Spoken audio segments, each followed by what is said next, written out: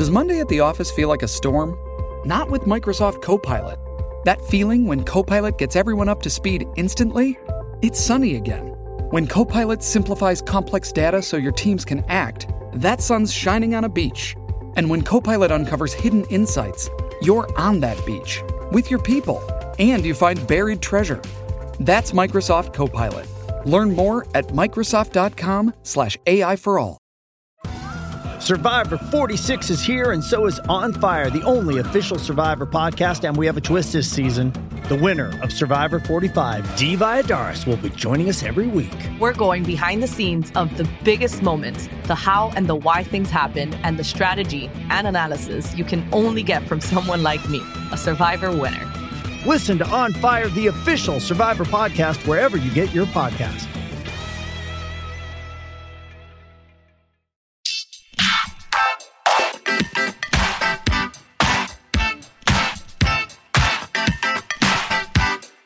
Hi, everyone, and thank you for tuning in to episode 180 of Awards Chatter, the Hollywood Reporter's Awards podcast. I'm the host, Scott Feinberg, and my guest today is one of the most popular and respected actors of his generation. A Brit who made his name and remains best known for playing a 21st century Sherlock Holmes on the BBC's Sherlock, all 4 series of which have brought him Emmy nominations, and the second of which brought him an Emmy win in 2014, and who also has established himself as a star on the big screen in films ranging from The Imitation Game, for which he received a Best Actor Oscar nomination in 2015, to Doctor Strange, the 2016 film in which he made his debut as the eponymous Marvel superhero. I'm talking, of course, about the subject of adoration and in some cases obsession from the Cumber Collective, Sherlockians, and many others, Benedict Cumberbatch. But first, with the 42nd Toronto International Film Festival moving into the rearview mirror, having helped, as always, to clarify the race to the Oscars, I had the opportunity to sit down in Toronto with the 2 main forces behind it, Fest director and CEO Piers Handling, and its artistic director, Cameron Bailey. Piers and Cameron, thank you so much for fitting this in at a time that I know is hectic and probably you'd prefer to be sleeping or resting or whatever, but no, it's good to be here. I really appreciate it. And I want to begin by asking what for each of you has been the main theme or storyline of Festival number 42. Piers, can we start with you? God. Well, I think thematically, we sort of teased out the idea of survival amidst a whole bunch of chaos. I think that sort of struck a note with some of the major filmmakers of the year. And you could probably go through some of the key films, from Downsizing through to First They Killed My Father, Mother. I mean, it was kind of a prevalent theme, The Mountain Between Us. It was just sheer survival, either physical survival or the whole notion. I mean, Kings, the film we premiered last night. Again, just within the racial chaos of those particular events, people surviving, just trying to keep body and soul together. Yeah. I think that for me was one of the key ideas of the year. Obviously, you can read a lot into that in terms of what's going on in the outside world. I mean, I think it's a very uncertain, unsettled time for a lot of people. People are less certain about their future, individual futures, the economic future, the future of the planet. I think obviously Downsizing deals very directly with that, environmentally, what's going to happen to us as a human race, what's going to happen to the planet. So I think this was, one of the key ideas that so many of the important filmmakers were dealing with. Cameron, that's the theme. How about a storyline? Is there a development, a news story, a deal, or something that people seem to be talking about the most here? I think for me what's been interesting is to see the ongoing debate around gender equity in the film industry, which goes, of course, well beyond our festival or any festival and deep into Hollywood, deep into international cinema. But to see how that's played out now as well, to have films like Haifa Al-Mansour's Mary Shelley premiering here, to see the incredible buzz coming around Lady Bird and Greta Gerwig's debut as a feature film director, I think that's really great to see as well. Our platform program, just really through sheer coincidence, is equally split between male and female filmmakers. This is something Piers and I were really proud to see. I think there's more conversations happening about it. We have our own fundraising campaign called Share Her Journey, which a lot of people were discovering at the festival as well. So the conversations around the change that is coming were exciting to see here. By the time people hear this episode, it will be the day after you announce your Audience Award winner. This has been a pretty good harbinger of award success. I know that's not your primary concern here at all, but it can't be ignored that let me just mention that Chariots of Fire, American Beauty, Slumdog Millionaire, The King's Speech, and most recently 12 Years a Slave won that en route to the Best Picture Oscar, and many others won it en route to others. If I can ask you, since it will be history by the time people hear this, what would be your guess right now if you had, let's say, even 2 or 3 films each, based on your sense, you're men about town here, you're talking to everybody, you're hearing what people are saying. What are the 3 that seem like the best shots right now, Piers? I think Shape of Water, for sure. Guillermo's film, I think, is way, way up there. I think it's very, very popular, being received extremely well. Luca Guadagnino's film, Call Me By Your Name, I think is probably number 2, or the second one. Yeah. We're not ranking them in any kind of way. Standing ovation at the first screening at the Ryerson, which was terrific. I mean, the film premiered in Sundance. We were happy to have it here. But I think it's just ignited a public, and obviously the press have really seriously paid attention to it. And maybe the third one, which I think is probably a bit of a surprise to all of us, is I, Tonya, which I think has really kind of ignited a lot of interest. People, and it surprised people too. Yeah. Obviously, there were a lot of front runners coming into the festival. A lot of people were really anticipating some of the major films, and I think this one's kind of snuck up a little bit like Guillermo's film too. Cam and I saw Guillermo's film. We're really excited about it, partially because it was shot here in Toronto, but also because we love Guillermo. And we think this is probably as fine a film as Pan's Labyrinth. It's in that, I think it's got that kind of stature. So, 2 surprises. Call Me By Your Name, which is a relatively, I'd hesitate to use the word small film, but small scale, very intimate, and just so well directed. Yeah. It really struck an emotional chord with our audience, I think. And I guess actually all 3 of them. I mean, if you look at the audience award winners, obviously they have to strike that emotional chord. I think that's the key thing that people are looking for, our audience in particular. And we should note that I, Tonya was one of the major acquisitions here at the festival. Neon bought it here. This is a newer distributor, and so people will get a chance to see Margot Robbie and Allison Janney in that, presumably this year. Cameron, your 3? I think Piers mentioned 3 of the films that I've certainly heard the most about, and I was there for Guillermo's Canadian premiere at the Elgin Theatre, where the film was partly shot, and it was like a rock concert. Yeah. The audience was so excited to see it. I would maybe also add Molly's Game, Aaron Sorkin's film, which just played through the roof here, and people were so excited to see him directing. I'd go back to Lady Bird, which I think has received a rapturous welcome. People are so pleased to see Greta doing this. So there have been a few, and then actually a couple of the Midnight Madness films, Mom and Dad with Nicolas Cage played really well. Bodied, Joseph Kahn's film played really well also. And Disaster Artist, I think, right? That's right, Exactly. Right. That was hilarious. And I don't know if this one is eligible, but it would certainly, I think, have my support of the movies that I've seen here. I've tried to see like 3 or 4 a day, and the one that I've just fell in love with here, catching up with it, was The Florida Project, which beautiful film. It seems like people are just swept away by that. I was thinking, having also almost a decade ago here seen Slumdog Millionaire at your fest, it felt to me almost like an American Slumdog kind of feel. But anyway, I guess I want to ask you, Piers, you've been with the fest since 1982. I know you originally were here as a programmer, later programming director in 87, and then CEO since 94. You've just announced that the 2018 edition is going to be your last. Why is this? Sad news. That's a long run, to be honest. It really is. 35, 36 years in the trenches working for the festival. I guess it'll be 24 years as CEO at the end of the day. It's a very demanding job. I've obviously given an enormous amount to it. Loved it, every single bit of it. It's been just fantastic in every kind of way. So proud of building the festival into what it's become, along with so many of my collaborators, and also just building this building. I mean, it's for me a wonderful legacy, I guess. Yeah. And I just kind of felt it's terrific to go out on top, for one thing. I think the industry's changing a little bit as well. My generation of filmmakers are probably beginning to move on in some kinds of ways. They're getting close to the end of their career. I mean, some of the great moments of the festival this year for me were spending time with people like Wim Wenders, Michael Haneke, Robert Goediguian, just some of those filmmakers that I've grown up with, really admired. They're a few years older than I am, but I think they're getting towards the end of their career. So I just felt it was probably time for fresh blood in the organization, for me to pursue other projects too. I'm really interested in gaining my freedom back, I guess, in a way, not being a complete slave to this job. I mean, it's extremely demanding.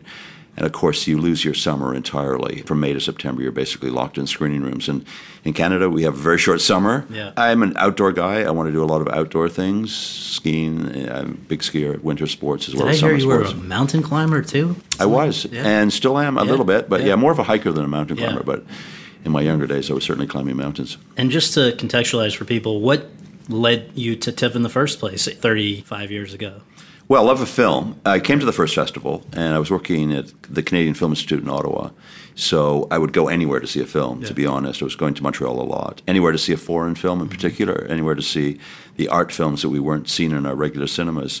So it was an easy step for me to come down to the first festival. It was terrifically well programmed, by the way. That's really why I came down. They did a big program of new German cinema. Wim Wenders actually did a complete retrospective of Wim's films in 1976. Wow. And they were running Kluges and Fassbinders and Herzogs. It was so well programmed, I just wanted to see all those films. And what led me back finally was I decided to leave my job in Ottawa. And the guy that was running the festival was my closest friend, Wayne Clarkson. So I phoned Wayne up and said, have you got a job? And he sent me to Rio de Janeiro for 2 weeks to run a program of Brazilian films.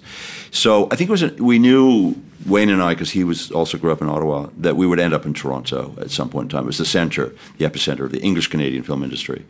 And there wasn't a lot happening at that point, when we were starting out in our careers, but the festival was one of those beacons where somebody like myself and him, cinephiles, really wanted to intervene in some kind of way in the culture.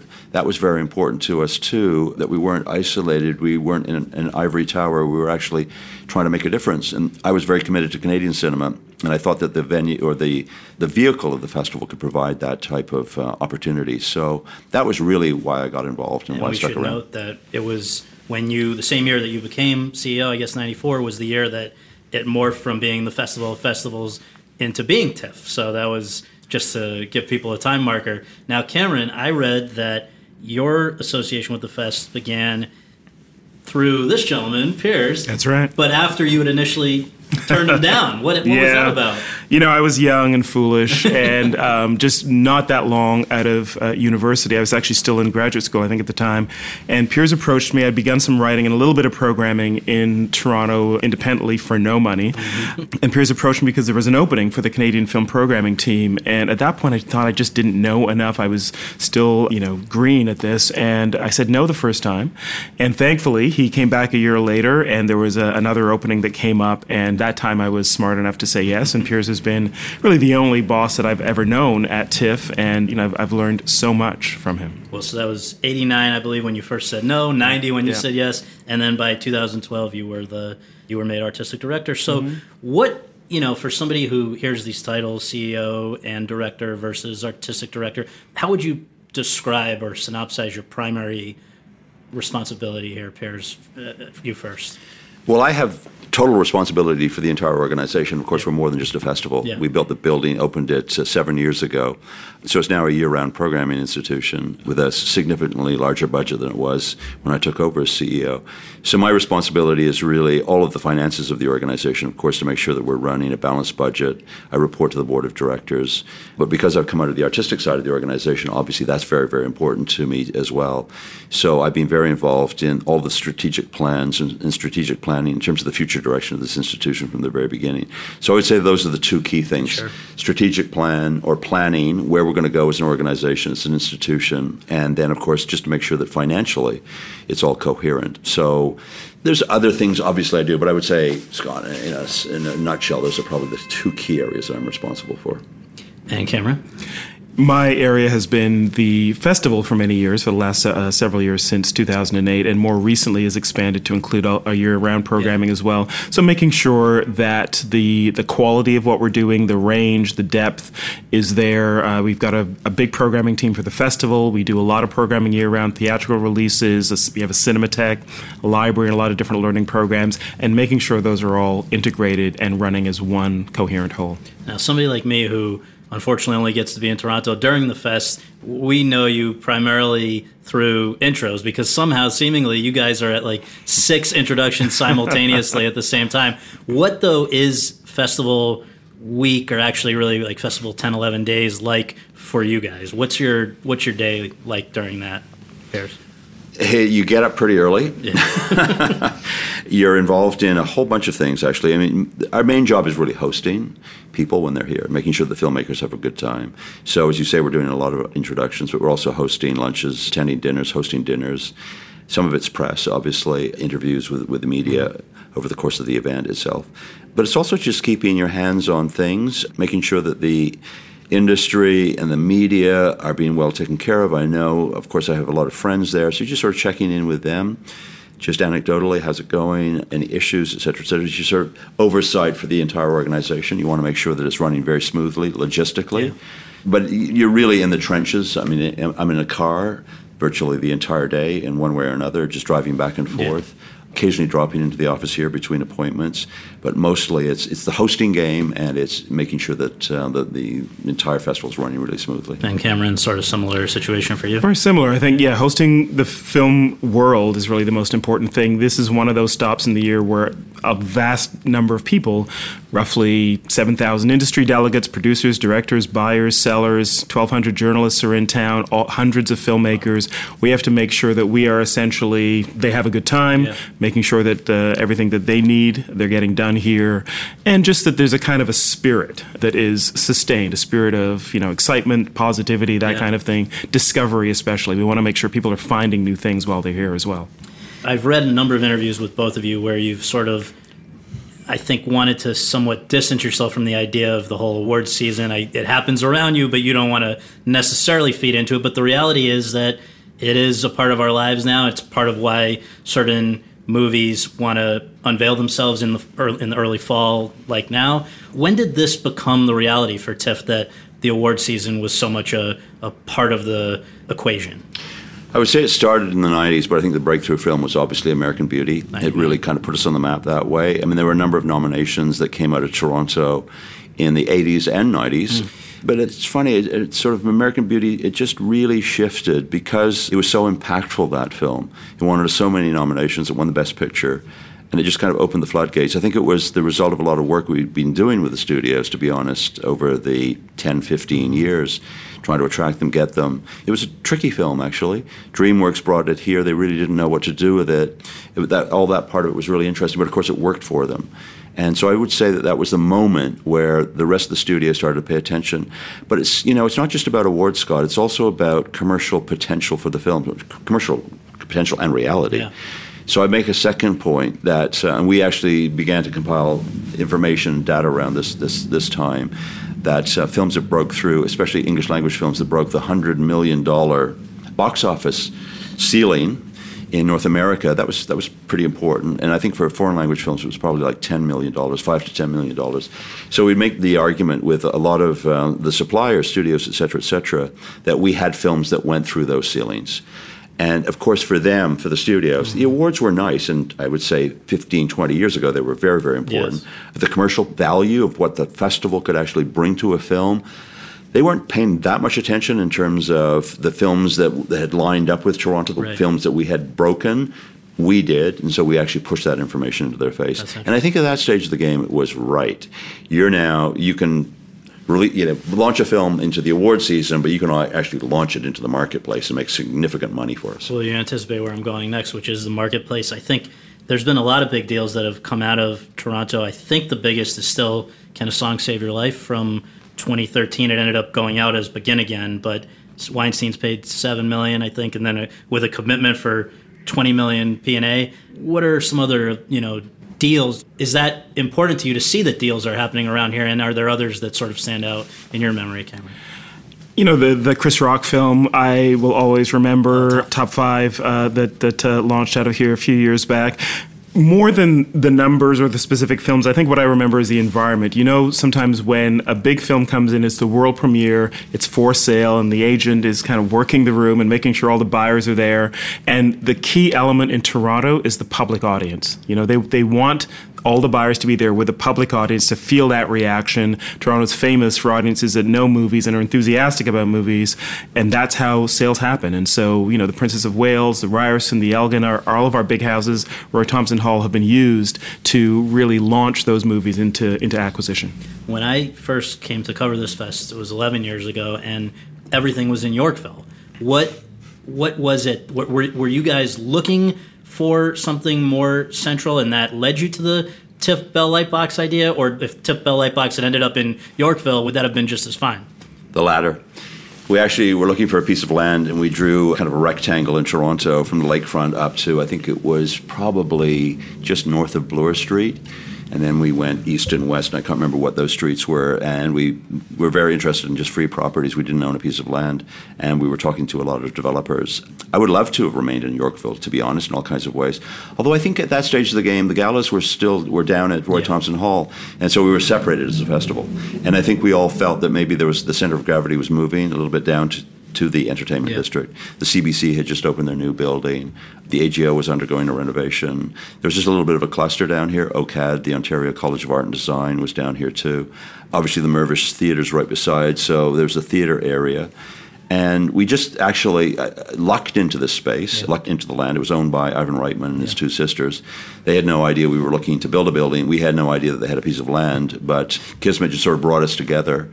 Obviously, it's really worked out well for us. We were looking for a bunch of things. We were looking for access to subway, streetcars. We wanted a lot of street traffic around us. We wanted to be part of a hub of energy and restaurants or whatever, retail. So obviously Yorkville has that, but I think this area does too. No, so we were very, very lucky. You talked about the Toronto audiences, and you talked to distributors, and they all say there's also something smart and energetic and just sort of unique about your audiences, and that can result in screenings that are unlike anywhere else. The ones that I think back to as being particularly electric were back-to-back years with movies nobody knew about really going in and then came out on fire. 2007 Juno, 2008 Slumdog Millionaire. Those ones I'll never forget. What for each of you, not that you get a lot of opportunity to actually sit through a movie here during the festival, but what for each of you stands out as you think back over the years about, electric screenings? There are a few for me, I would say, and sometimes it's not just the feel-good movies that do it, but the movies where you feel something. Yeah. And I do remember in 2013, 12 Years a Slave, for instance. That's a powerful movie. It's a tough film to watch, I think, for a lot of viewers. And people came out of it just drained, they felt like they'd been through so much. The film actually ultimately has an uplifting ending, but my God, you go through a lot to get there, right? And then, I remember just especially how Steve McQueen, the director, and also the cast began to essentially help the audience through it. In Q&As especially, you would hear the way that they talked about the film, and they would give the audience a place to kind of put all of that emotion. And that's, I think, what's great about the festival as well. You're not just seeing the movie, but you're there with the people who made it, and they can help you through that. Pierce? Well, more recently, I guess Hotel Rwanda for me is probably one of those films. It came in with no real attention at all. And of course, it was an electric story. And what really transformed that screening or turned into a very special one was that the real person was in the audience and came up. And I can't remember names, I'm sorry. But it was based on his story. I think it was Paul Russos. And that was exactly. It was just electrifying, that kind of moment. And I think the moments where you actually do have the real person and you unveil them at the end of the screening is really, very, very special. You had that with Breathe this year, one of the real people. That's right. Exactly. Yeah. Stronger as well. Yes. He actually came out on stage early, at the very beginning of the screening, but that was also, it's so... Jake obviously played the role, but have the real person there, and he came out with the artificial legs. That's very, very moving. Amazing. When there's a great performance as well, and the audience reacts to that, I was thinking initially of Julianne Moore and Still Alice, where that was a film that I think came in fairly unheralded. A lot of people didn't know about it, and it was playing, I think it was actually a matinee screening on a Monday, and just the reaction coming off that to her, when she comes back on stage afterwards. Last King of Scotland with Forest Whitaker as well. There's some moments when you feel like that this person is headed directly into the award circle. I think King's Speech with Colin Firth was That's another, right. That was great, yeah. For me, going back in history, I never forget when we ran the Kieślowski Decalogue. And this is a name that probably a lot of people don't remember anymore, Krzysztof Kieślowski. Yeah. That was when I saw a director being discovered, and that was incredible because it was totally electrifying. And I'll never forget the final day of the festival. We'd show the entire Decalogue over the course of the 10 days, one by one. And Kieślowski came into the theater for the final, the final installment, and the entire audience just stood up and gave him a standing ovation. Wow. And of course, that launched his North American career. It was just sort of propelled him into prominence. Sadly, he's now no longer with us. But that, for me, was one of those remarkable moments of discovery, where you could actually, within the course of 10 days, you could change the career of somebody. That's incredible. Now, TIFF, I guess, in the best sense, can feel during these 10 days or whatever it ends up being sort of like a bubble, like you're in a bubble. I'm sure more for you than anyone else. But crazy things have happened during TIFFs over the years. And I just want to remind people, 20 years ago this year was Princess Diana getting killed in a car crash. 16 years ago, 9/11. This year, the hurricanes. I wonder, as you think back about those examples or perhaps others that I'm forgetting, just what was I guess particularly 9/11 would be an interesting thing. What was it like for you guys on 9/11 here in the middle of all this? That was an incredible day. Maybe the toughest day I've ever faced in my life professionally, just in terms of managing that situation and tiptoeing through it. It was very difficult because we honestly, at the beginning, were in shock. We watched the TV stuff, and as soon as both towers fell down, we turned the TV set off and we moved into emergency mode. At that stage of the game, formed a very small emergency team. We realized we had to give a press conference very, very quickly. We had to make a couple of really fast decisions in terms of shutting the festival down, shutting it down for the day, and then at the same time, do we shut it down for the entire festival for the rest of it? It was right in the middle of the festival, too. It was I think the first Tuesday. So that was just thinking on your feet, an immense amount of pressure. The day went by in a blur. We actually held 2 press conferences that day. We were reaching out to the filmmakers, especially for the gala films. There were 2 galas that night, talking to them in terms of our decision. We didn't want them to be blindsided. We wanted them to be on side. So we walked ourselves slowly through it. We initially decided that we would shut the day down. We did. We shut everything down. And then we had to very quickly, almost immediately, make the decision in terms of the rest of the festival within a couple of hours. And that was the trickiest one, to be honest. The first one was an easier one. The second one was, what should we do that's appropriate so that we're not criticized and attacked? We obviously took counsel from a few people. That was really a tough one. But to be honest, the one that I really felt stretched in a different kind of way was 2 years later was SARS. The SARS crisis hit Toronto in a way that people have probably forgotten. Yeah. And it hit in the early spring. It hit as we were just beginning to assemble the program. And it looked at one point in time as if no stars were going to come to this festival. And I remember articles being written in the local press that the festival was going to be bereft of stars. And of course, without stars, you were basically dead in the water. And that tested me just in terms of getting on the phone, persuading, talking to people, trying to talk them off a ledge. And the big breakthrough actually came with Neil Young, who had a film that year, directed. Neil said that he wanted his film in the festival, and he was prepared to attend. Wow. And I could then get on the phone to L.A. and get on the phone to the rest of the world and say, Neil Young's coming. Yeah. And that actually broke a little bit of the log jam. Yeah. But that was, I think, also an incredibly difficult year. Cameron, was one harder than others for you? Yeah, every year is different. I think what we've learned is that although we are in this bubble of the festival, there are thousands of people here for it, and life goes on. I know that during 9/11, there were people who were stranded here who couldn't get back home, particularly across the border to the U.S. Flights were grounded, and things happened. There are people who are living in Toronto now who changed their lives. I know a woman who had to stay in Toronto, got married to a guy here, and moved from Oregon to Toronto. So what's fascinating to me is just how the festival becomes woven into the fabric of people's lives as a result. It's almost a variation of Come From Away. I don't know if you guys... Yes, that's right. That's right, yeah. But, okay, so one of the things that in recent years you've had to address is the fact that you guys fall very closely on the schedule just after there's Venice, then there's Telluride, then there's Toronto. And I understand that can create complications for each of you. And I wonder, the thing that you've been dealing with, I guess, over the last, 4 or 5 years is how should that affect your scheduling and locations and things? Because I totally am sympathetic to the idea that if a movie tells you it's going to premiere here, then if it is shown somewhere else before, that could be frustrating. The counter argument I know you've heard is that if it shows to a handful of people effectively in Telluride, does that actually undercut anything that happens here in Toronto where there's so many people? How has this evolved? How has your thought process about this situation evolved over the last few years? I think the industry's changing in all kinds of ways, and I think you have to put it in that kind of perspective, Scott. It's now extremely competitive. There are diminishing opportunities for a lot of films in the marketplace.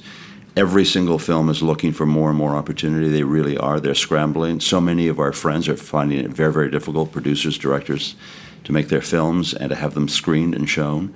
Festivals, obviously, for a certain kind of film, provide an enormous profile, enormous platform.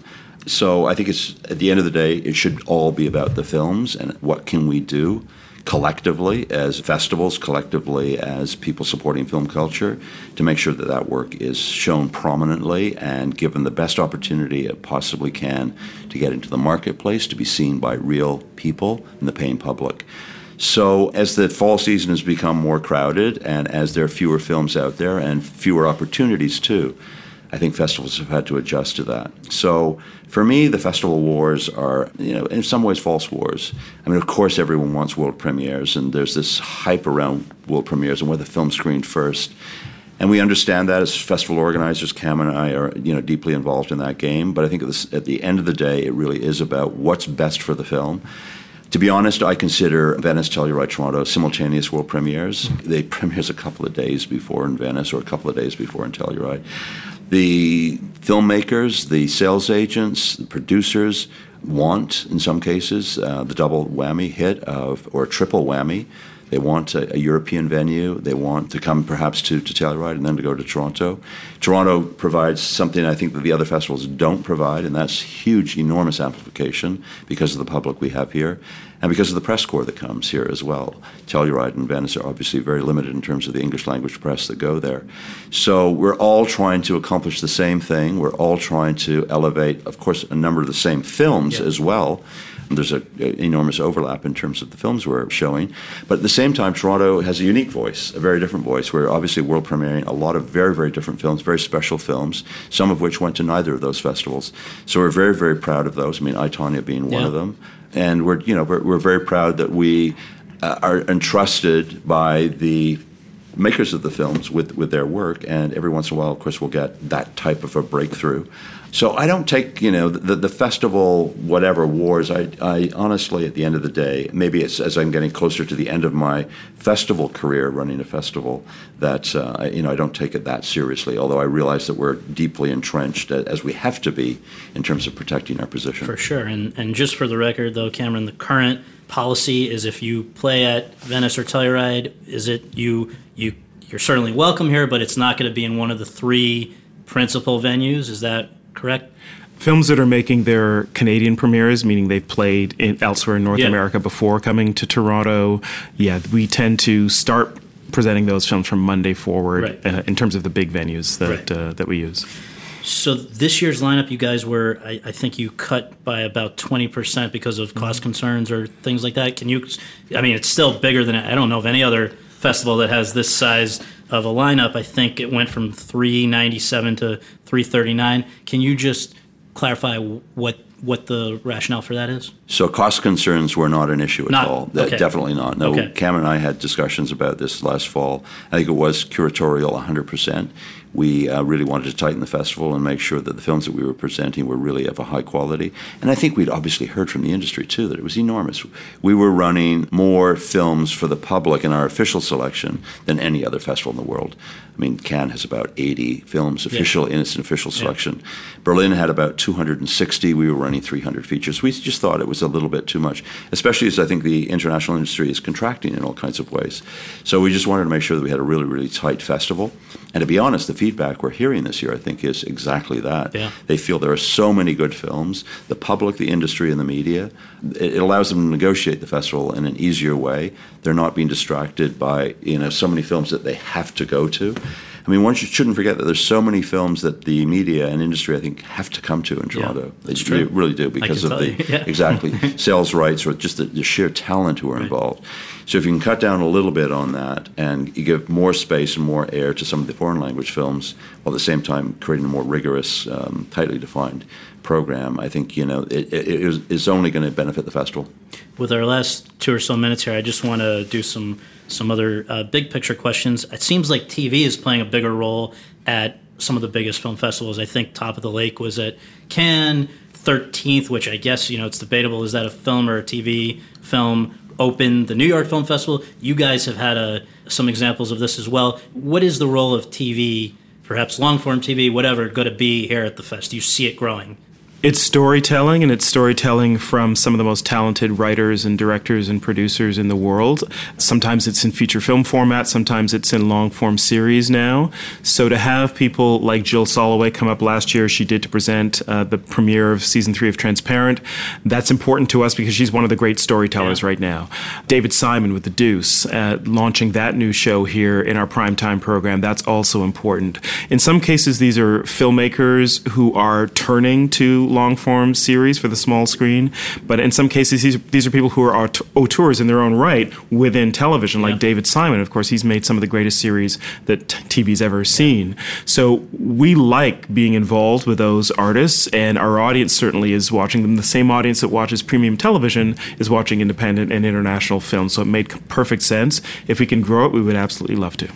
Piers, at the opening and closing screenings last year and at every screening this year, you guys have thank the Indian tribes that once occupied this area where the festival happens. What prompted that?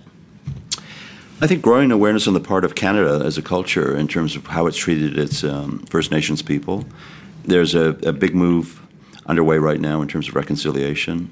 We've been aware of some of these terrible situations in the past, historically, the way we've treated First Nations, but there's not, of course, at this point in time, enough awareness.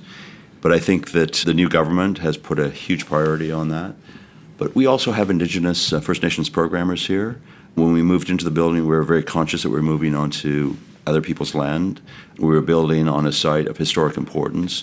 Irish immigrant settlers were here in the 19th century. So we had to be respectful to that heritage as well as, of course, to First Nations. So when we moved into the building, our director of film, who is First Nations, suggested that we do a smudging ceremony, which we did. So I think he gradually began to educate just the entire organization. But to be honest, I think it was increasing sensitivity around this issue and sensitization on the part of the entire culture in Canada. And one of the wonderful things for me, of course, now is when we acknowledge that we're on their land, we're met with applause at every single screening. It's really, really remarkable to see the generosity of course, all of the audiences that we have here in Toronto, just this acknowledgement of First Nations rights. That is something that is newly added before screenings. Something that I have noticed has disappeared before screenings this year is the word piracy on the trailer that plays before every screening. So we are suddenly no longer really often hearing the infamous Canadian ARGs. And I want to ask, was that a conscious thing? Because I will say, as somebody who ends up seeing 20 or whatever movies here every year, it is appreciated because you start to go nuts after a while hearing that. So, Cameron, what happened? You know, it wasn't a conscious thing. Audiences, as a way of just kind of having a bit of fun before the screening, when they were told the anti-piracy message, they would pretend to be pirates. They'd say, "Arr," like that. And, you know, it was a bit of fun, but we want to make sure that the anti-piracy message actually landed with people.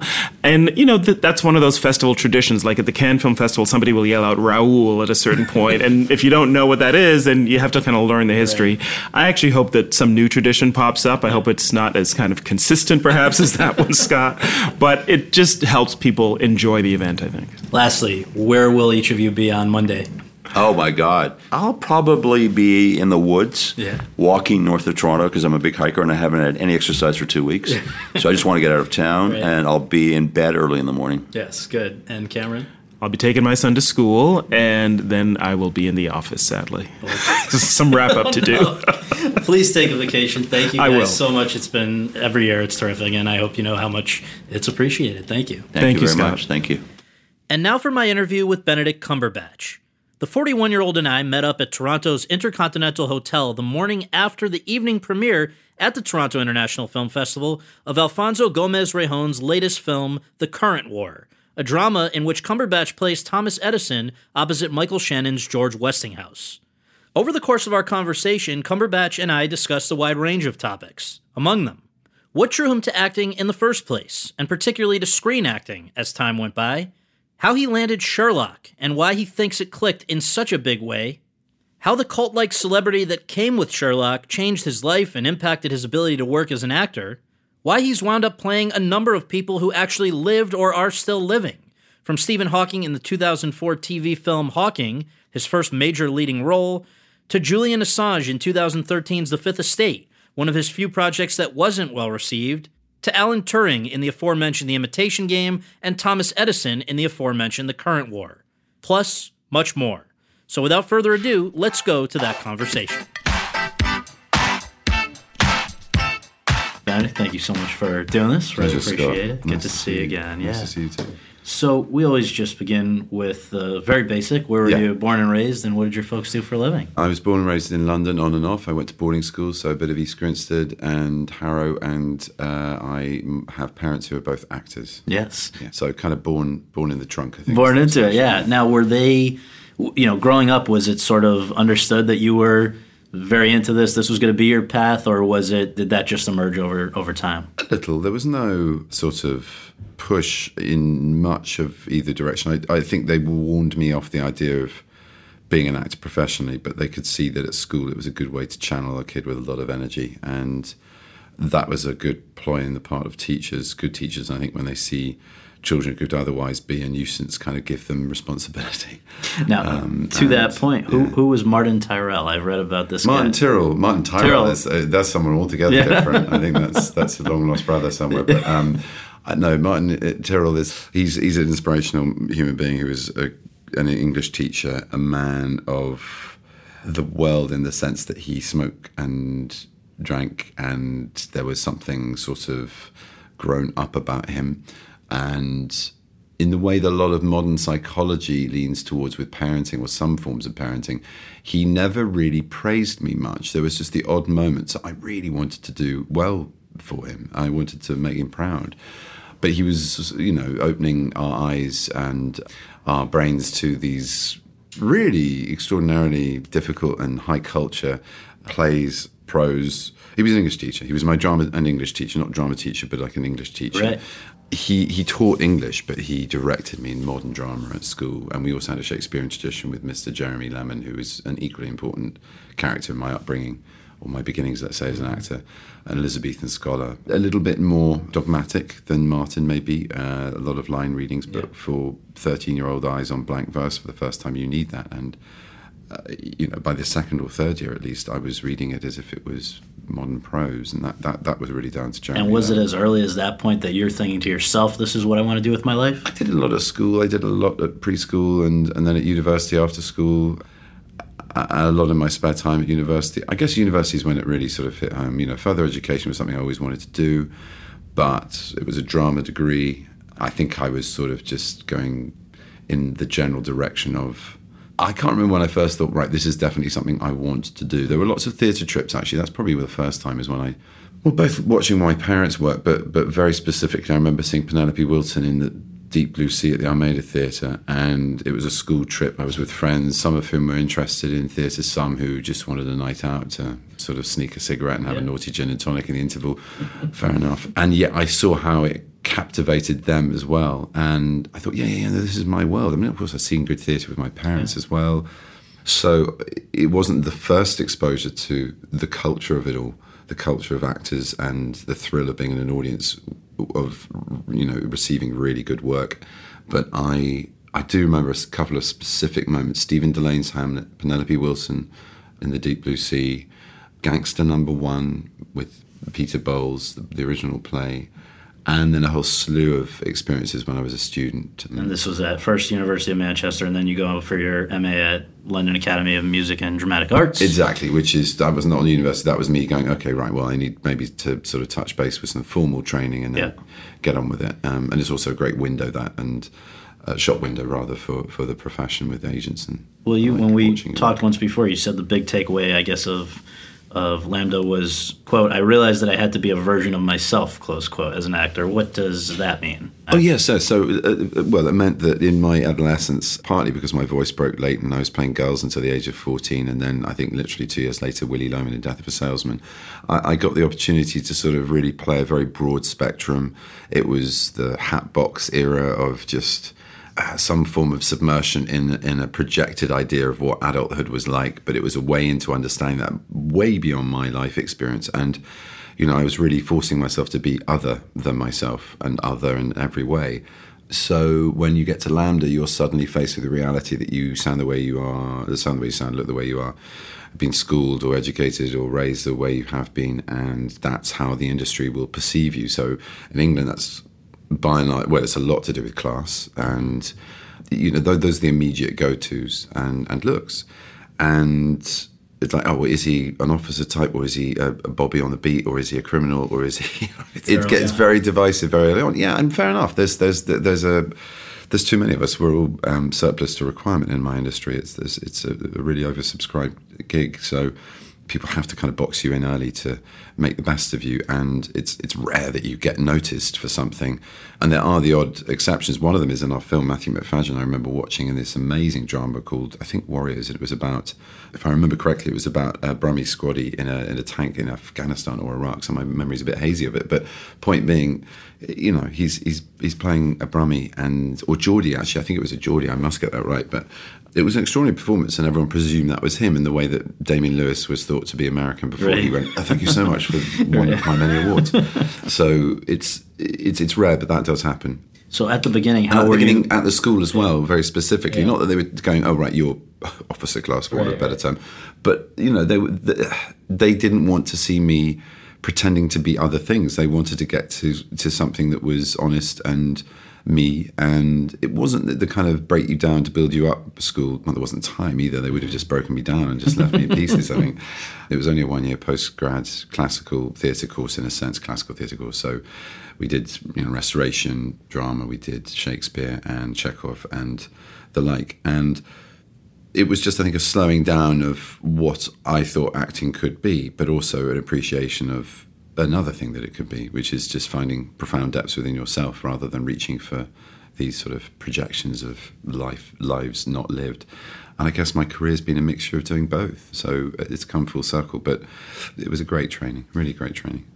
Was screen acting something that you were also prepared for in school, or was that... No, not in a 1-year classical theatre course. No, I guess that. LAMDA does do that, and I think even more so now. The various routes into our profession are so kind of diverse in the sense of it could be, well, rarely is it just voice work, but you can go into any medium at any time, I think. And I think especially increasingly less so, and you look at some of the great films on offer here at TIFF this year, and you realise that age actually isn't as much. It still is, but it's not as much of a thing. The quality of films and filmmakers isn't beholden to an obsession with youth culture when it comes to fine, high quality films like the ones that are on at this festival. So while there are some great younger actors, it's not all about that. No. And so, but when you come out of drama school, if you're good looking and half decent, people go, put them into it. Yeah, and so people can get the break that way. But I just started the way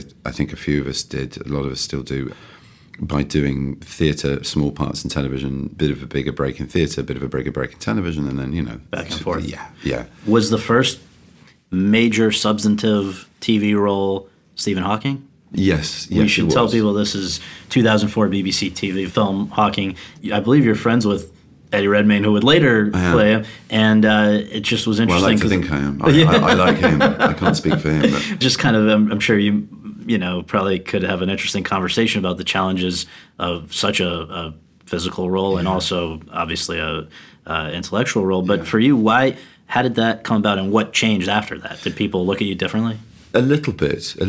I mean, it wasn't a limelight moment in the sense of it being broadly exposed. It was quite a modest BBC Two drama, but done in its time with a great deal of care and thought. And Stephen had validated it. Obviously, lots of people have been wanting to make that story for a long time, and it was only a small part of it. Unlike Eddie's extraordinary trajectory in his film.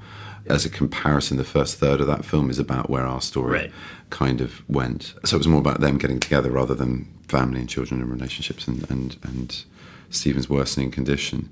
It was a big break for me, though. It was a huge responsibility, as Eddie knows and triumphed with. But it was daunting for that, really daunting. And I just remember the kind of millisecond of joy that I got it.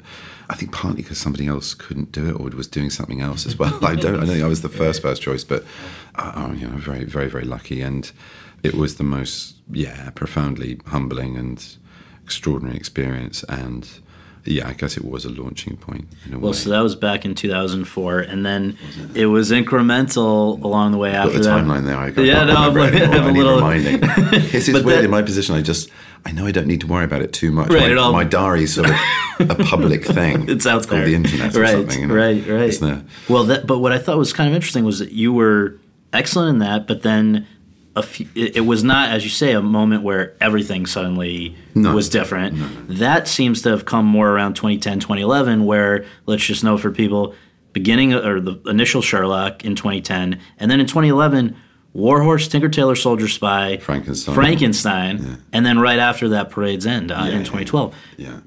Just for the sake of understanding what led to what, or what was actually the initial break, do you remember how that all came together? Weirdly, I mean, Stephen Moffat credits My Turn in Atonement with why he thought there was something about me as an actor that he wanted to investigate as a potential Sherlock. I don't quite know how that marries with, this failed seduction of Keira Knightley turning into an assault on Juno Temple's character.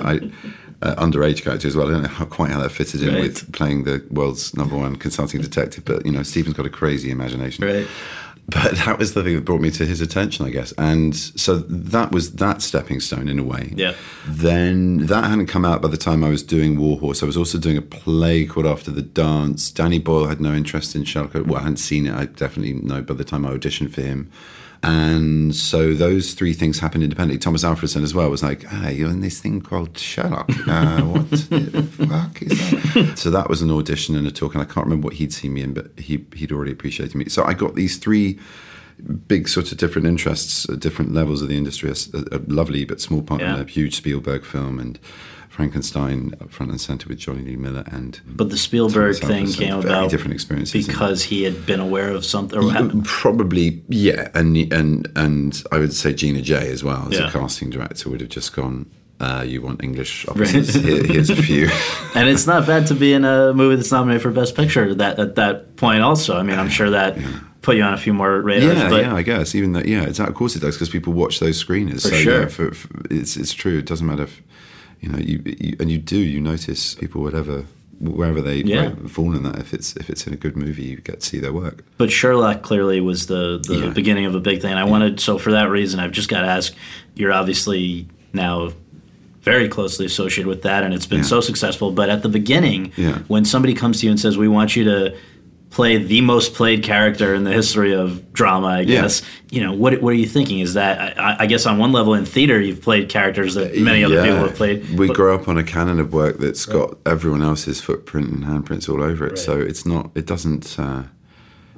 We're all kind of playing the same things again and again. But no, in the instance of Sherlock, I guess it was that, but with a massive twist, which meant that there was a certain amount of blank canvas, and I knew because of the fame of the character that it was going to be a populist bit of entertainment. It wasn't Doctor Who, but it could be something that had an audience, let's say, preordained audience, an avid audience of readers and lovers of the previous superlative, in my opinion, incarnations from Brett to Rathbone to the other 72. But I didn't sweat it for that reason. Yeah, you're right. Fine. Hamlet's been done a lot before. It doesn't mean I never want to play the part. Right. And the same with, although there aren't many parts I wanted to play, and Sherlock wasn't the one I wanted to play. Hamlet was, and Patrick Melrose, who I'm playing now, is. But it's been an extraordinary journey, and you have to go into those sort of ones. You have to be certain of some things, and I knew the humour worked. I knew that if the dynamic between him and Watson would work, that would be the core of the show. And I knew a little bit about what I wanted to do with the role in the 21st century. I knew he had to speak as fast as thought. And it wasn't about a sort of, and now to summarise in a kind of Poirot-esque way, that had to happen all the way through. Right. And that however silly those deductions were, that they had to be sort of a little bit showstoppy, and then once you sort of dig around as to who this person would be in the 21st century, there are sort of fascinating layers which a lot of people projected onto it about whether he's sociopath, whether he's autistic, whether he's asexual, whether he's all of these labels, not labels, but real things, not just labels, but terms, let's say, to describe someone. And I just had this sort of burning secret, and anyone was saying these things to me, I went, yes, but I I know a little bit more about it than you do, so I can understand why you project. Right. And that was what was extraordinary, the amount of people that came to this and associated with it and had a really strong, sometimes obsessive, associative relationship with the character. To the point always that when you actually take it in the direction that it's always going to go in, or have reveals that are deep-seated as well as the ones that are kind of retro-engineered, as the boys brilliantly did on occasion, Mark and Stephen, our writers, you know you're going to upset a few people because they've already come to conclusions themselves because it's become, in their heads, their possession. That, for me, is where that work kind of starts to lose its interest a little bit. When people are projecting their own things onto it. When you can't do what you are doing with it without other people saying you should be doing something else. There are certain prerequisites, of course there are. You can't start improvising Shakespeare, not unless you're in a lot of trouble with remembering what you're supposed to be saying, and even then, good luck to you. Right. Point being, there's a certain amount that's there on the page and there in the inherent nature of the character, but we wouldn't be doing it if it was just the same as it should be. I remember when around the time that this first series was coming out, I think they were anticipating 2 or 3 million viewers, and you guys, I think, blew this all away. It was crazy. And I wonder, did that... I'd say, Richard, I'm sort of criticising the idea of people taking over this and possessing it in a really obsessive way. When that happened the first time, and thankfully to them, it became this worldwide phenomenon, and not them. There's a huge... What I loved about the show is everyone from families of every generation, 3 generations, sitting around having a water cooler moment on a Sunday night, watching them 3 consecutive weeks in a row. It's an event, bit of television. They're there watching it in their living room, and that is it. To the others who are now hacking it or commenting on it as the episode is airing. And what I'd never realised until that night when that first episode aired is that there is a live audience. It's not like television anymore where you sort of wait for a Monday review after the weekend or, look at the rating. It's like you could just feel this reaction instantly because of things I'd never heard about called Twitter and, all the rest of it. And honestly, really hadn't ever engaged with Twitter and I haven't. But I mean, even just from an outside interest, and they were looking at the feeds and seeing what was trending, and it just went bang. It was really overnight, that. Really, really overnight. Not many shows feel like events like that anymore. And it seems like another thing that you might have been witnessing if you were on Twitter or tracking it even just on that night was your own degree of anonymity in the world kind of evaporating, right? So I want to ask you... I knew when I put my moped at the time, not motorbike, but my moped, my helmet on, and I was about to get on my moped, I rang my agent to say how it went. I said, I think I really want to do this. I hope it went well because I really enjoyed it. It's such good material. I made them laugh, and that's reward enough for me. It was in Beryl Virtue's flat in front of Steve, Beryl, Sue, and Mark, with Mark giving his Mrs. Hudson. And I really enjoyed it. I really liked the kind of warmth I felt from them. I'd worked with Mark before on Starter for 10, and I love him and his work and who he is. But the point of the story is that I was literally getting on, and I just spoke to John and I went, this feels like a moment. I mean, as in, if this happens, this something's going to change. This is as you're watching the first... No. This is as I just stepped out of the audition. I thought, if this happens, if I get this, if we do this and get it right. This was before we did a pilot first because they were originally going to be episodic, not 3-hour long kind of acts, I guess, of a series. And I knew then that it was partly because of the interest that would be shown in the character. In fact, solely that, and also how good it was, that it would be something. I had no idea it'd be the thing it now is. But I thought it could travel because I'd seen him. I knew culturally of how Sherlock had travelled before. Sherlock Holmes and Arthur Conan Doyle, that is, and all the other incarcerations. No, what am I incarnations. Incarcerations. All those actors that were locked up for doing it badly. Poor people. Free them now. Free them. Right. It was a moment of recognising that this is stepping into popular entertainment, for want of a better term, that it would be something populist, that it would have an appeal. I had no idea it would be that big a deal. Would I have not done it if I'd known? That's impossible to say because I genuinely got a lot, and did in the last series, got a lot of pleasure out of doing it, about playing him and the challenges of it. So the good stuff that comes with that is fantastic. The bad stuff's fantastically awful, but What are the best and worst things? Well, the shrinking line into privacy, the idea that you belong to everyone, and that people are interested in what you have to say about anything, and then kind of not interested or angry about you because they don't want you, they want someone else. And, you know, there's a volume of you or an exposure of you, which is really what people forget about, is really down to something to do with the work, you know, and maybe a bit of magic and lots of circumstance and luck, of course.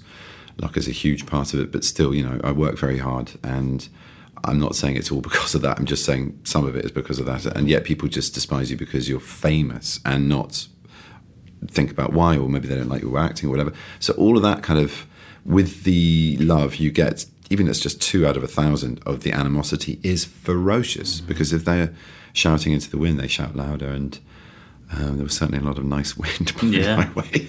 Well, does it make your job harder, though, as an actor, to not be able to just hop on your moped and maybe go? Well, the moped was great because you put a cycle helmet on, you're immediately anonymous. That's the best way to travel. Okay, but for other things, because it seems to me yes, like... Yes, no, because I also like the fact that if I'm on the tube or if I'm going out to buy a pint of milk, which, you know, I do still do. I have a family. You know, there are things that happen and there are immediate needs. I don't just have minions going out and doing it for me, you know. It's very nice. The haters don't genuinely want to hate that loudly in public, because after all, what am I? I'm just I'm a cipher for culture. I'm not that important. I'm not making crucial world decisions that are affecting the planet and the well-being of the world. I'm just irritating the people that don't like me. So they're not going to go you irritate me. I fucking hate, you know, that's not going to happen. So the people that you get, what I'm saying is you get the more benign things 9 times out of 10. This will now invite people to shout abuse at me, I've realised, but anyway. The point is, I'd say 99% of the time, it's a nice experience. The awkwardness is if I'm not feeling confident in who I am, which God knows all of us are human, happens regularly enough. I'm at a loss. You walk into a room and you know that everyone knows who you are and you have no idea who they are. That's a hell of a disadvantage, and not in a kind of, you know, disadvantage for some kind of social war. No, just the normal level of human interaction. Hello, what's your name? Oh, right. Would you know, whatever it is that begins your connection has already started in their heads from whether it's an opinion or a magazine or the work. So that's weird. That's truly weird. And that never gets any less weird. But what I'm wondering, though, is as an actor who, it seems, again, I'm not an actor, but I just want to, it seems like you have to be able to observe people behaving normally in order to do then you process that. And then you become the observed. Right. And because of the work you've done observing other people, you then become the observed. And then is it harder to, if you're not observing anymore? Like, I'll just give an example. Sure, walking around an art gallery, this is the idea of being in an art gallery and looking at a piece of art and then turning around and see people taking photographs of you is really perverse. Around the time that all of those things were happening, 2010, 2011, 2012, you, I remember, were offered an opportunity to go to Broadway with a show that you'd already been a part of, and opted not to do that because... Why? Had you already had an idea of what you wanted the trajectory to look like? Selfishly, because there were a lot of other people in that show who did deserve for it to go there, and it would have been a great thing. And I still feel really bad about that. I mean, they could have recast me, to be honest. I don't feel that bad about it, but it was all or none, I think, at that point. I wanted to keep myself available for work and for screen work and just to see what the run would be. This was before I'd shot Warhorse. Or as I'd shot Warhorse and we'd shot the first episodes of Sherlock had come out and Tinker Tailor was on the way, or I was about to shoot that, and I just said, look, I do want to do a bit of theatre, and I want to do Frankenstein. I thought, all of those things were sort of lining up. I thought, why would I, as much as I absolutely adored my experience at the National playing that role in After the Dance, I thought that moment had happened for me. And it ended up making sense that you went the way you went, because it was as a result of that what number of things happened. Well, exactly. I think Taylor and Frankenstein definitely happened then, and then Star Trek as well. Star Trek Into Darkness was the thing that I wouldn't have been able to do had that play gone on. And so, maybe even 12 Years a Slave, right? Or August Osage, exactly. and some of that. Osage, all that work I did after my role as Khan. So I made the right choice, but for me. First time I think I saw you here in Toronto was with a movie called The Fifth Estate, in which you were playing Julian Assange. Yes. And we have talked about, and we'll continue to talk about, a great many successes, because you've had a lot of successes with the projects that you've done. Yeah. That one, it seems like it didn't go over to the extent that you guys would have It was liked. not a success, no. Well, and it's not through any fault of yours, I think, but I just wonder, is there something that you can learn from something that doesn't go as you'd hoped in that way as you've learned from the things that did click?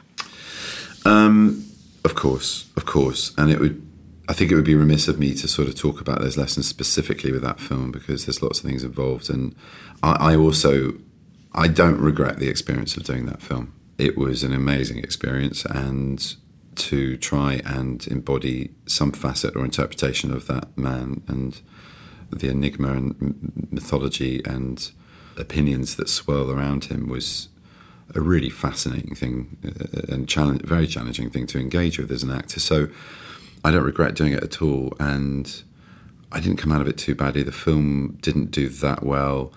Yeah, you look at things differently in a way, and you think about things structurally, you think about how things are pitched and who's behind it, and there are other things that we should have done differently, absolutely. I'm not going to go into specifics now, but you do carry those lessons forward. And then also, it's, I guess, sometimes about, you really have to be secure on everything, not just how enthralled you are to try and, take on the challenge of a role like that.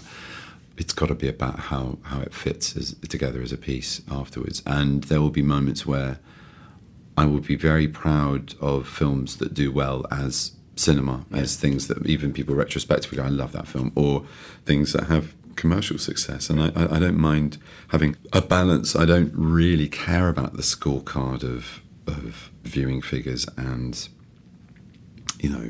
general approbation for that. My validation comes in very different forms, and it's not just one for me and one for them. It's not that crude a thing at all. I want there to be high quality in everything I try and do, whether it's entertainment or something that's attempting to be a little bit more than just that, and therefore not as much of a crowd pleaser. I want there to be quality in all those things. Yeah. So it's still the same. It's still the same criteria. Well, the same bar of quality control, I guess, but just in different fields. If there's a thread that connects The Fifth Estate with your other two films that you've been to Toronto International Film Festival with, which we should note, The Imitation Game, which worked out very nicely. That worked out nicely. Best Actor nomination, Best Picture nomination, all of this. And then finally, or not finally, but thirdly, and I'm sure there will be many more, with The Current War, which we saw premiered last night here. These are three people who actually existed. And I wonder if there's something that, and this goes back to divide hockey. opinion within their worlds, who haven't been as exposed as these stories make them, in a way, or not in the same way as these stories expose them. There are parallels, and they're smart men. They're all fighting battles. And they make enemies along the way, and there are questionable motives or behaviours in some of their actions, but beyond that, they could not be more different. No, for sure. Which is a strange thing, because there's always that journalistic headline thing where people go, "So you're playing another smart genius maverick? I got the question: is this going to go to your head? I see. You think I'm playing these characters? I believe I'm a. Well, that's genius. Not where I'm going with this, but I know. I'm sure. I want to. We are definitely gonna focus in a moment fully on The Current War, but let's not gloss over what was a very important moment in your life with The Imitation Game. Yeah. If things didn't go exactly the way you might have hoped with The Fifth Estate, I think they probably exceeded all of your guys' highest hopes with The Imitation Game. What went right in that one? I think the film went right. The film went in the kind of directions it needed to go in. I think Harvey, he's everything. He's he's an enigmatic monster. He's a powerful man who has a real cineast knowledge of film, and at the same time, sometimes terrible taste. Sometimes really good taste, and he'll say this himself. Yeah. That's what's kind of irritatingly charming about the guy. Had you dealt with him before The Imitation Game? No, I don't think I had. No, I don't. Well, Fifth Estate, I definitely don't think it was. I can't remember. I don't think so. Oh no, August Osage Council. Oh right.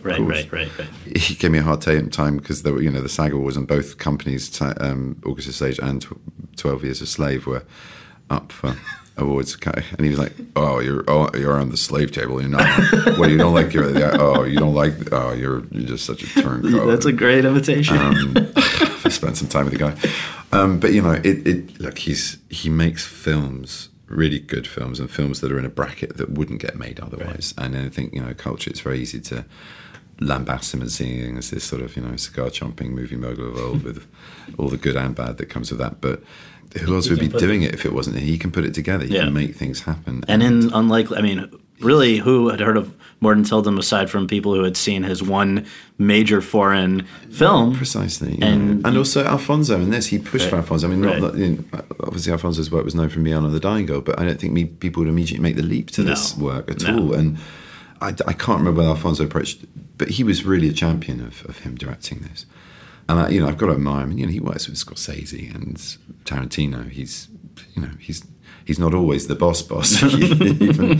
So he's a man who has made some extraordinary films, and I think that helped a lot. He understood that it couldn't just be a spy thriller, and it couldn't just be a sort of a heartbreaking love story, and it couldn't just be a revelatory film about a massive social injustice done to this and many thousands of other men during that period of our shameful history.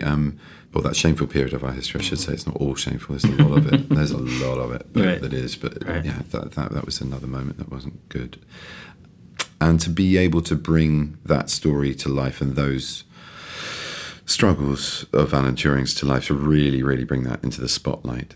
No matter the film maybe was compromised in the way that you do when you condense a moment of eureka, like I've got it, the breaking the code moment, that those crowd pleasing moments, but it was really undercut by something else. By the third act of the film, you were in another film altogether, which was about a man being betrayed by the society he'd helped and saved. Really, their intolerance. He tried to stop the ultimate force of intolerance at that time, which was the Nazis, only to be treated by his own as an outsider, as unwanted, as curable. Everything the Nazis were doing to people they didn't like, and it was in our own good country that he'd helped bring a victory about for. So, that to me was the really deep terrain of that character to try and bring to the fore, and that was what was really, really, really right. There was a quiet heroism, I think. Assange is always going to divide people. Just to go back to him quickly, there's always an element where he'll divide people.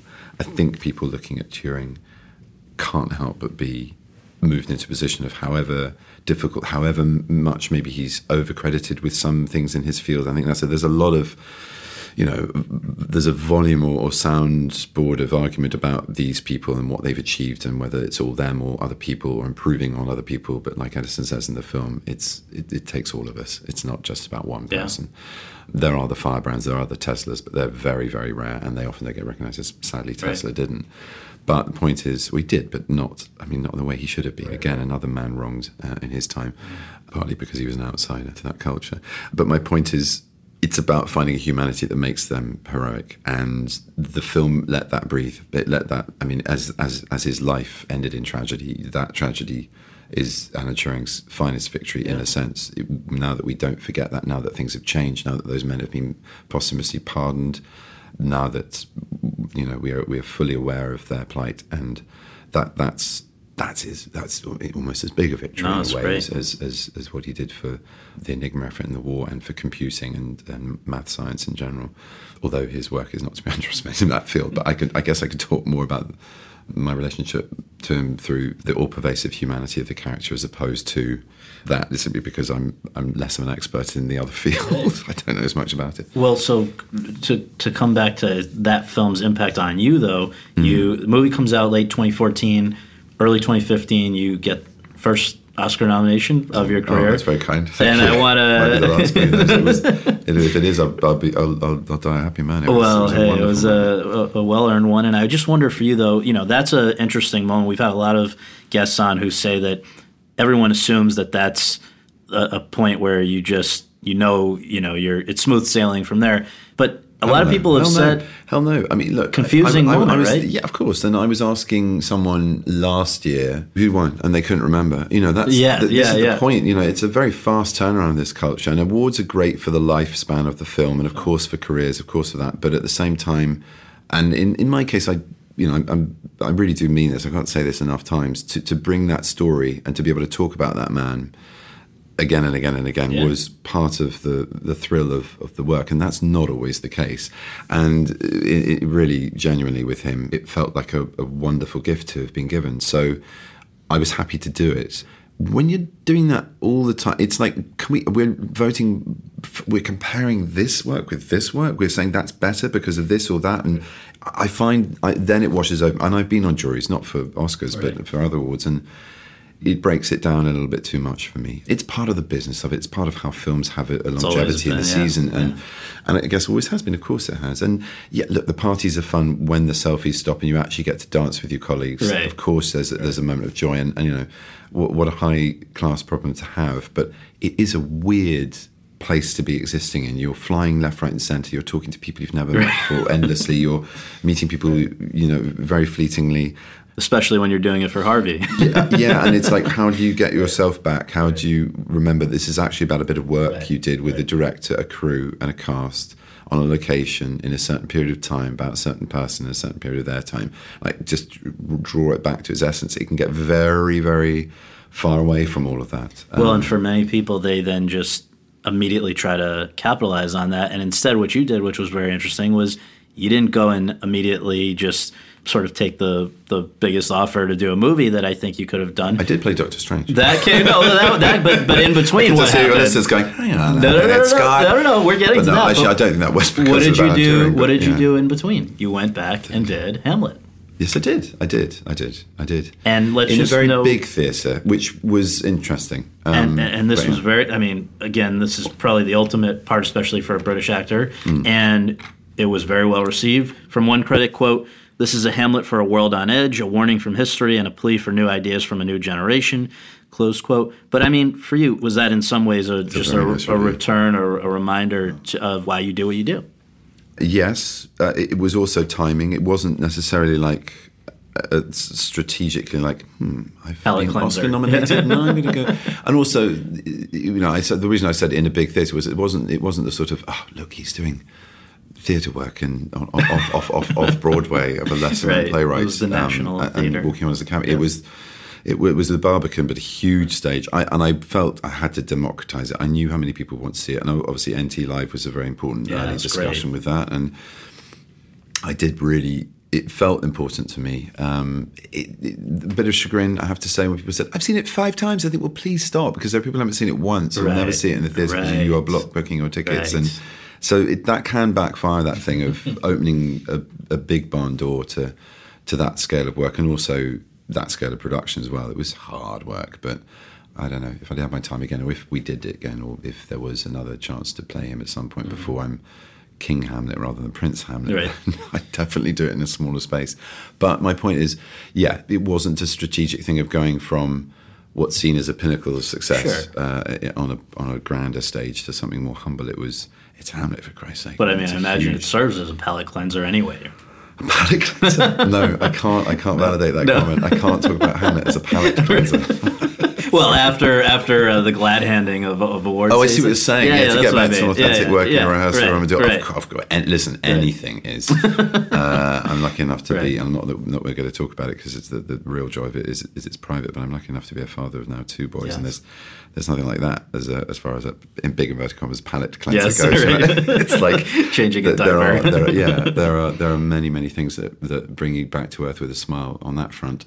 And home life and my incredible wife and everything of that. So she and them that's a given. But in work, yes, but anything would have been, honestly, anything would have been a palate cleanser to that. Because you can't go anywhere afterwards. That's the thing. It's like, if you do, then I think you go mad. I think you buy somewhere in Hollywood and just lose your mind a bit. Well, the last of the current war things is, as long as you mention it, Doctor Strange, which we were introduced to you as this Marvel superhero in Doctor Strange in 2016. Well, I guess we're going to see him again this year, Thor Ragnarok, and then in 2018 in Avengers Infinity War.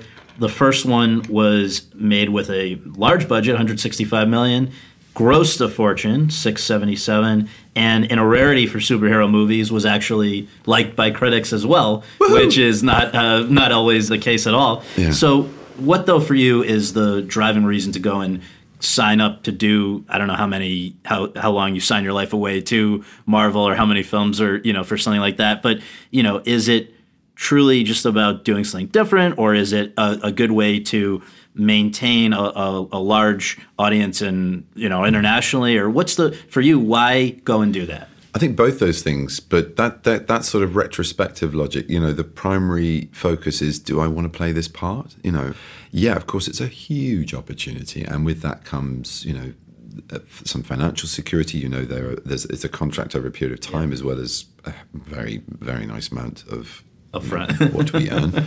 But and that's very tempting when, again, with family and everything else, it's great, but you'd be really hurting yourself, I think, if it's possible to live within your means at any level in our industry if you are being employed, and that's that's a tiny percentile of our workforce. So really, honestly, I think it's not actually about that.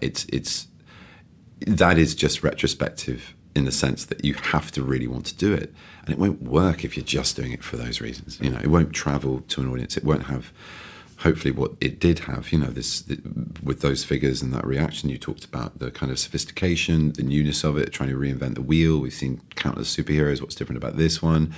How is it going to be a different experience for an audience, let alone a different character? All of those challenges made it just a really, really intriguing prospect. And also to just make that shift from Hamlet to that was blissful. Yeah.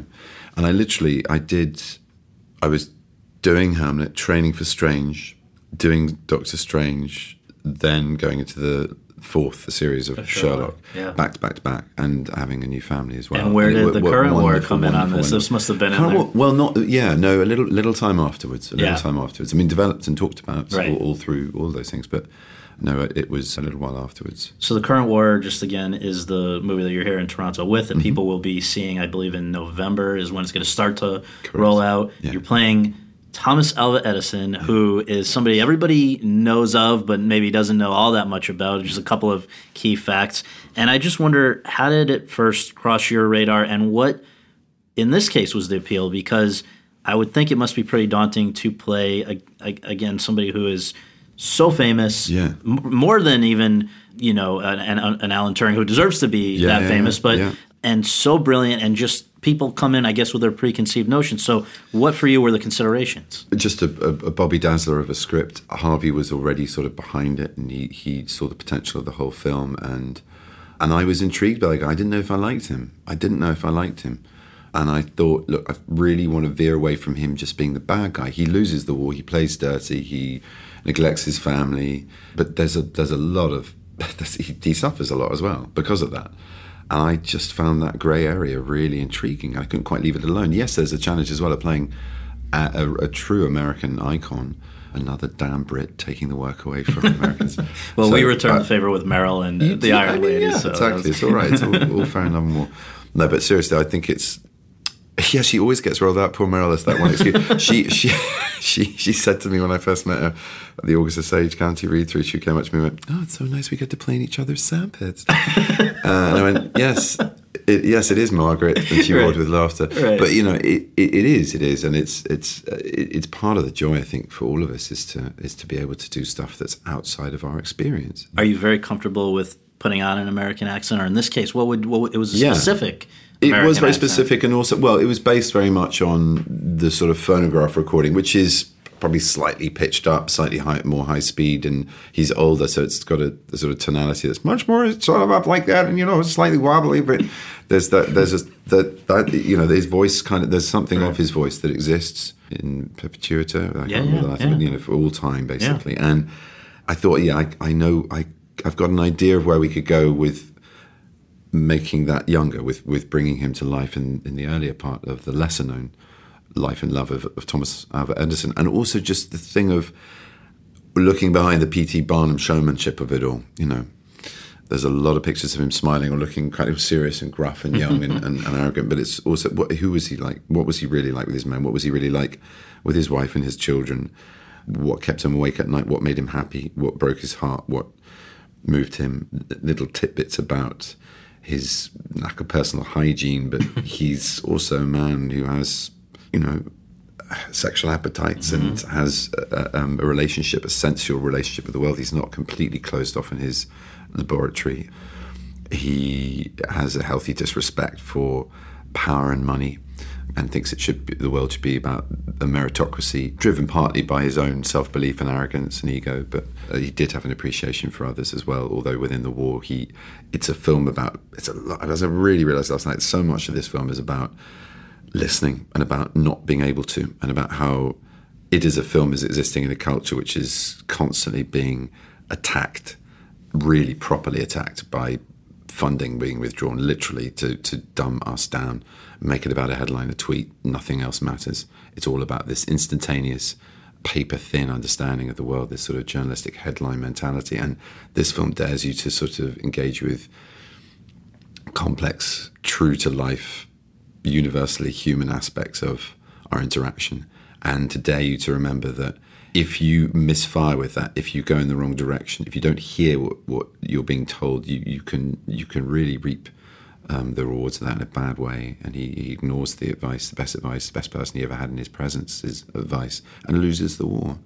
But he picked himself up and carried on. And that was another thing that intrigued me about him. He didn't stop.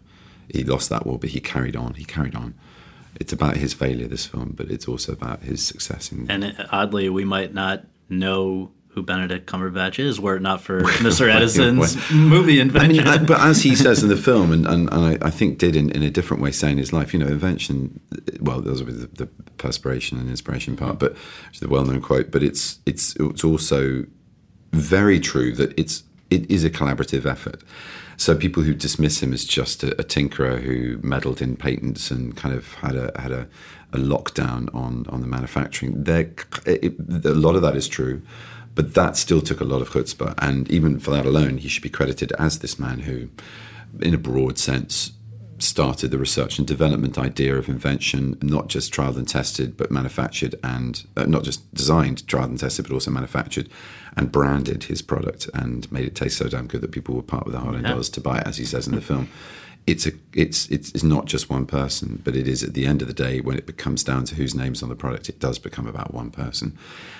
And I think that's what made him obsessive. It wasn't that it had to be me in control. It's like, if I don't get what he understood the public needed as the Edison product, then it's too much of everything.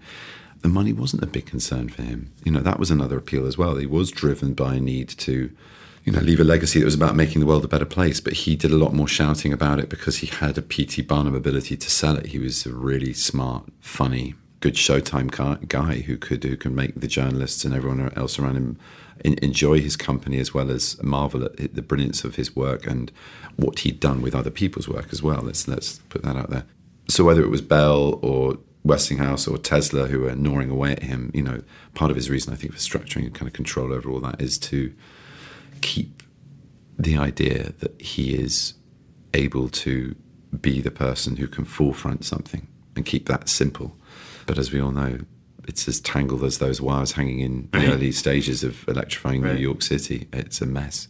You look at any one product now. I mean, Westinghouse came into a news report recently in the UK about Toshiba bought Westinghouse as part of the energy company in line with making nuclear energy, and it was about the ownership of this big deal going down in the UK about this nuclear plant and its refurbishment.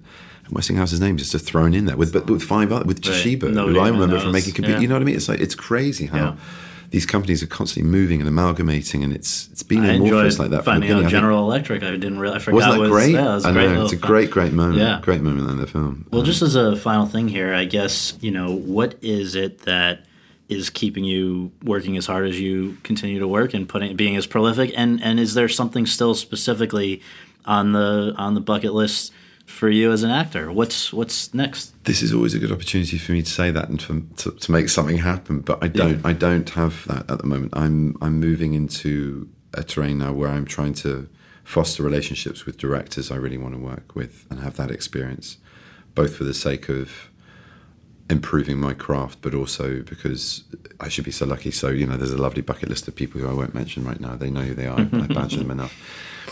I'm also a producer now. I produced on The Current War with our company, Sunny March, and We have a great slate of material, new found adaptations, book titles, the kind of spread that you'd expect, but a really healthy, diverse spread of subject matter, which I always want to talk about, but at the same time I've learned as a producer that's a very bad idea. When you work at the beginning of things, you know that they are often just the beginnings and they never go anywhere. So it would be bad juju to sort of talk about things that haven't come to fruition yet. But I'm loving that. I'm really loving that. And it's not all about me. That's just about making high quality work I could be really proud of. If I'd sat in the audience last night and just had my name as a producer, I would have been absolutely over the moon.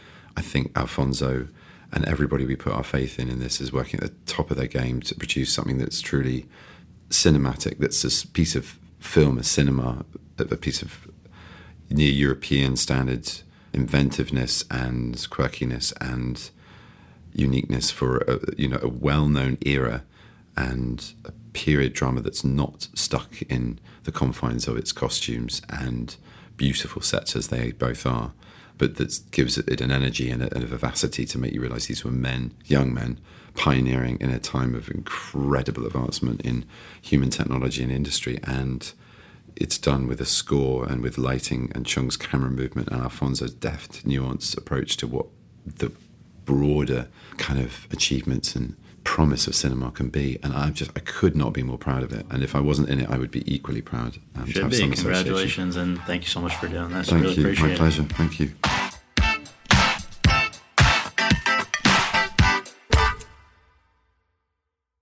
With Lucky Land Slots, you can get lucky just about anywhere. Dearly beloved, we are gathered here today to... Has anyone seen the bride and groom? Sorry, we're here. We were getting lucky in the limo and we lost track of time. No, Lucky Land Casino, with cash prizes that add up quicker than a guest registry. In that case, I pronounce you lucky. Play for free at LuckyLandSlots.com. Daily bonuses are waiting. No purchase necessary. Void where prohibited by law. 18+. Terms and conditions apply. See website for details.